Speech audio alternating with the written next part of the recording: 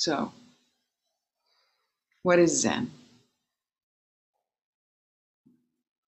I'm looking at Ben's face right now. Ben, what's Zen? You don't have to answer, and I'm not putting you on the spot. Just the beautiful faces. It's a practice. Yeah, it's a practice of looking into faces and into all beings with kindness and love and a feeling of belonging together. I'm going to start with a poem called The Healing Time. It's by a poet I don't know. Her name is Pesha Gertler. The Healing Time. Finally, on my way to yes, I bump into all the places where I said no to my life. All the untended wounds, the red and purple scars, those hieroglyphs of pain carved into my skin, my bones, those coded messages that send me down the wrong street again and again. Where I find them, the old wounds, the old misdirections, and I lift them now, one by one, close to my heart, and I say, holy, holy.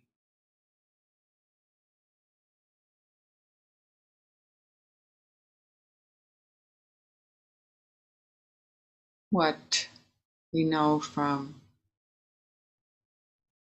Norman's teaching, what he says, the simplest and truest thing to say about Zen doesn't probably excite everybody. It just doesn't have a basic core concept. It's about appreciating being alive. Holy, holy being alive. There's nothing to it beyond that, he says. But if I said only that, it would be disappointing, even if it's true. The essential point of Zen, he goes on to say, is just to be fully present, fully alive in the moment. While recognizing that to be fully present is to include everything, all the past, all concern for others, and a sense of going beyond one's own limited sphere of identity.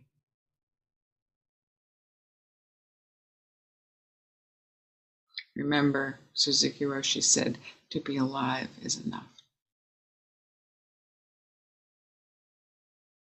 Yes, to be alive is enough, and to practice, as Ben said to us, to practice being fully alive, fully available to all beings. Impossible, and yet we do it.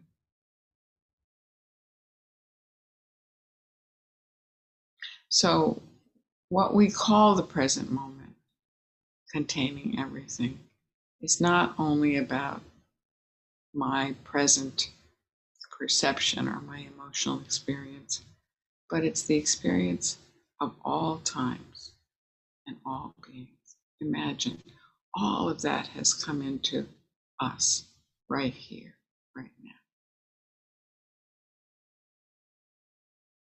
All of our ancestors in our DNA, generations behind us. It's scientifically proven. It's not just an idea.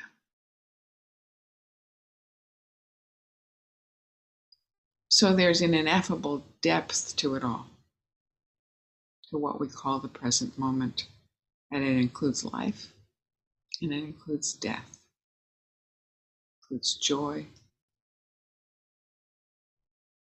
and suffering. And Zen's core concept is to be present for all that that moment includes. We're so limited by our ideas and our hopes and our fears, our sense of identity. We think we are someone. I told you that when I told Norman some months ago that I was stepping away from my role at work and wondering how that would be. He said, "What role?" You know, the role, the role I've had. What role? We like this or we like that. I liked that role in many ways. We don't like this or that, and I often didn't like that role. But that's not all we are. And to be fully present, we have to go considerably beyond ourselves. Considerably. It requires a powerful identity shift, a different way of situating ourselves within experience. Norman tells us it takes a lot of training and repetition and discipline. And I would also say it takes a lot of pleasure with others and enjoyment of the study and the practice.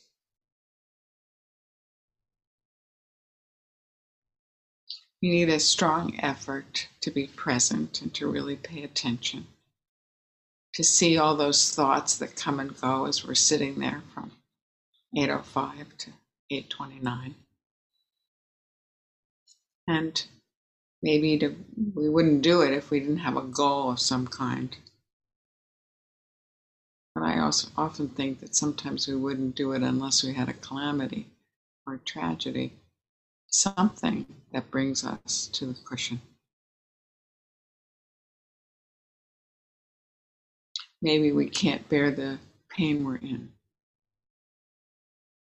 Or maybe we feel there's something missing in our lives. We hope meditation will help, or some kind of wisdom we hear will help. But when we do this for any length of time, the initial goal falls away, and we recognize that the goal itself is really just another projection of our own suffering. If we can float and imagine a state free of pain, it's not that the pain goes away, but somehow it often, not always, it often transforms and you begin to appreciate it.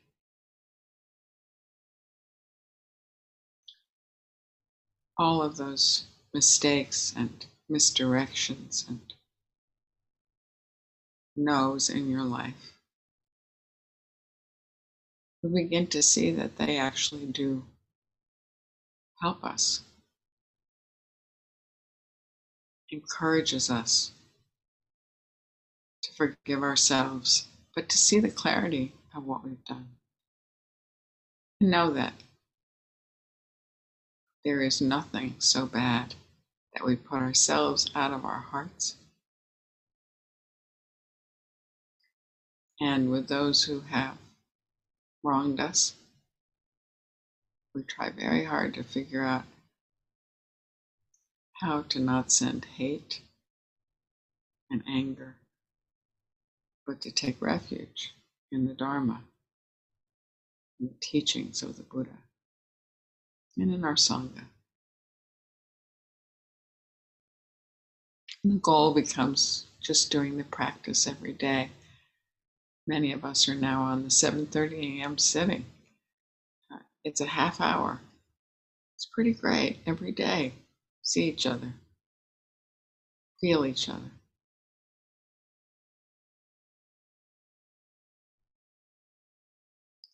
Sometimes as I'm writing these talks, I have sort of excerpts of things that come my way. And this happened this week. I was thinking about a phrase that I've always loved.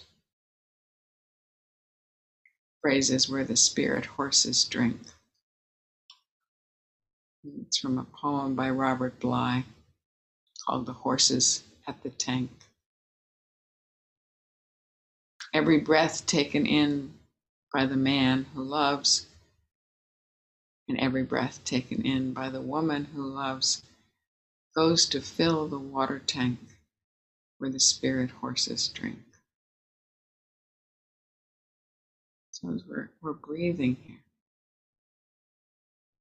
we're filling the water tank.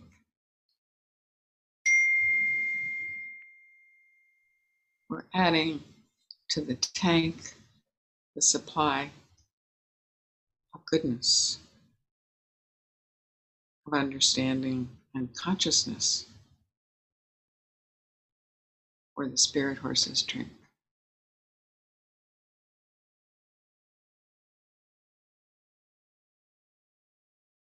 Her Zen roots. She described what I'm thinking in the past as a lyrical twining of lifelines. Beautiful Wendy utterings that are like vines that come together in stories of tending her own childhood garden to an awakening of the suffering of the Vietnam War through her father's political activism as a draft counselor. And then her own introduction to activism on behalf of communities suffering poverty and environmental devastation when she was a Vista volunteer in Appalachia, which ultimately led her to her first Zen teacher, the great Soen Nakagawa Roshi, very eclectic, poetic, powerful teacher who she met in Israel. And she said, no, I don't want to do it. And something happened. She fell into the spirit pool. She fell in next to those spirit horses into the tank.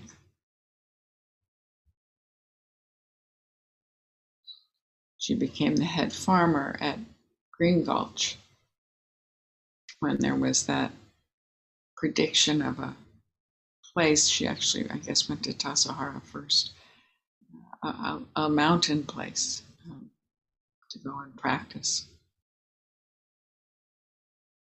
And how her training, her repetition, her discipline, all those years tending the soil and all the people who she has loved and tended and helped become their gardener selves, their farmer selves, their passionate eco-sattva selves. That opened her way to then take a courageous leap to begin practicing with Thich Nhat Hanh. I think it was her devotion to peace and her natural curiosity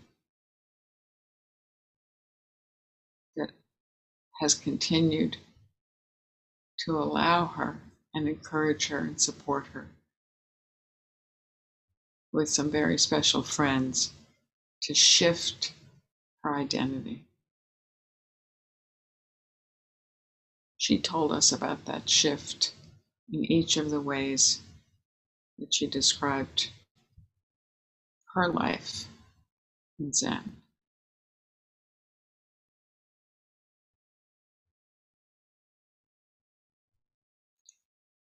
How have you experienced an identity shift in your life?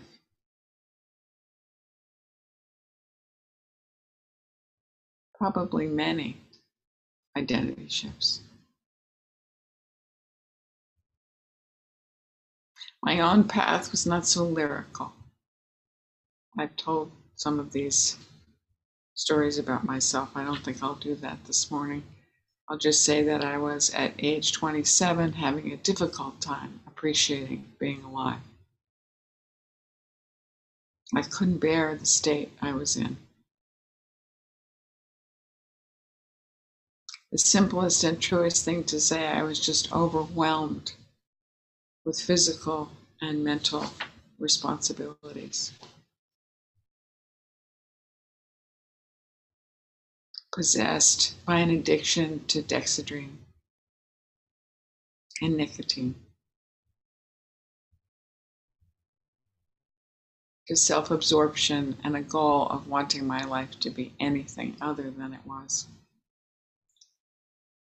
And then there was this transcendent moment I've told you about, hearing my first Dharma talk given by a little old Japanese Zen Roshi, whose English was very difficult for me to understand. But there was something in the tone of his voice, a quality considerably beyond words, that ineffable depth of Dharma, of healing. It was a message from his heart that woke me up for a brief moment of clarity. Amazing grace. It really was for me, amazing grace. And what I understood was this spiritual nourishment, this freedom is available to you, to me. Don't pass it up, was a voice in me. Jump in, go with it. And go with it. I did all those years ago. And it began a huge identity shift, a series of huge identity shifts. The sitting meditation, Zazen, especially difficult for someone addicted to speed. Sitting for many hours watching my mind racing around. A little hamster wheel. Ooh. I was unable to focus on counting my breath beyond the number 2. 2 was a victory. And chanting Japanese words was strange. It was foreign, wasn't exotic at all. Those arts, those Zen arts, those were exotic, but not this. And my voice was pitiful. My chanting voice. You can hear that it's still not exactly the most beautiful chanting voice, but it is the voice I have. And bowing was an exercise in mystery, in awkwardness. What was I bowing to? What was bowing? It's become one of the most cherished parts of the practice for me.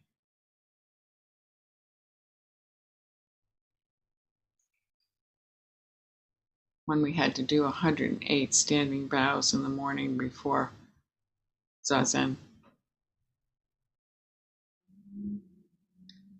which was a big improvement over 108 full bows, which we had started out with. I would feel the tears well up in my body. It became an exercise for me in feeling the suffering and the pain, the loneliness I had as an addict, a very highly functioning addict at the time. But something told me, you can't do this forever. This is all going to fall away soon. What I heard was that there was something that was going to help me with moved now closer to my router. Let's see if it holds. But it is my instability of platform.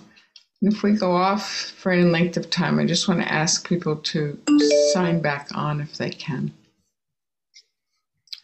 I'll keep going until we have any other problem.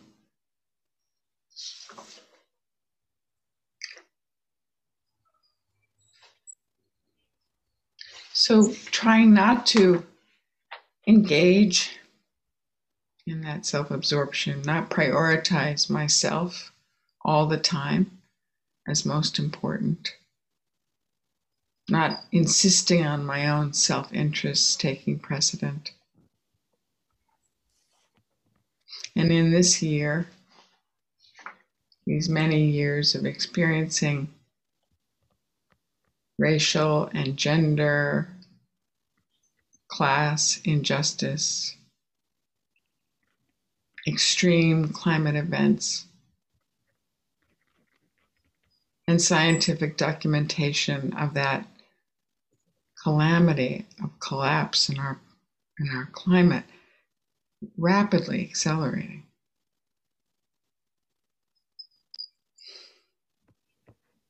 The dangers and the deaths are now virally infused reality. 3 million deaths worldwide. More than 500,000 here in the US. How can we be fully alive at this present moment and lay down our self-interests, our activities of self-absorption?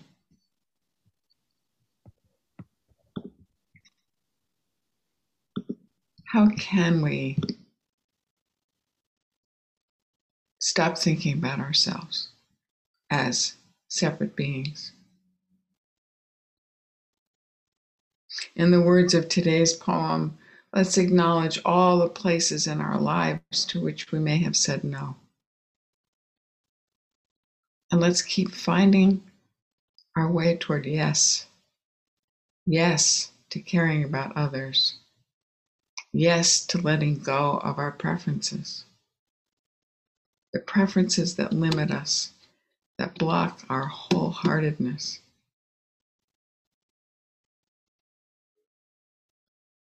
The preferences that cloud our undeniable belongingness to each other. I can see all my petty judgments blocking the path to that water tank where all the spirit horses drink.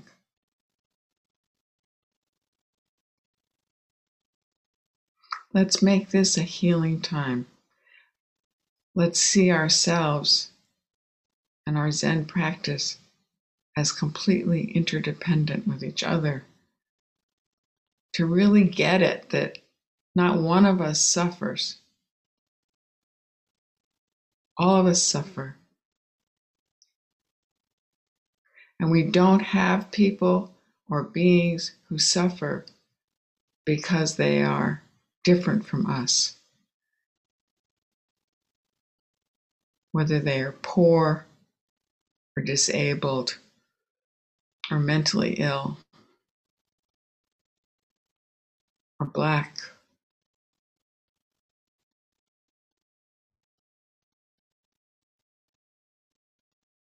Whether they are in another country that we know nothing about. That suffering is our suffering. All our old wounds and misdirections are not just ours. They are everyone's. You may have heard this week in the verdicts of George Floyd's death, the guilty verdict, the beautiful chanting, all lives matter, all lives matter. And I heard one woman saying, We matter. We matter. How can we shift our identity? What's one thing each of us could do? One way of not putting ourselves first. Not to insist on being some role of who we think we are. How can we do that? We recite those 4 bodhisattva vows to save all beings at the end of our gatherings each week. And we've studied the 16 bodhisattva precepts together. We'll study them again and again as long as we practice together. We know they're not rules so much as a way to be fully present in a complicated world. They're guidelines. Where our preferences are ethical and significant, we need to act on them. And then embrace what happens. Even if our preference isn't realized, act. And then let go. Speak again and again, and then let go. That's what we have to do. Lift each other up one by one. Carry each, all through boundless Dharma gates, casting off inexhaustible delusions, and bring every numberless being close to our heart. Vow to protect all of us, everyone, all beings, holy, holy. So thank you all for listening, for hanging in there.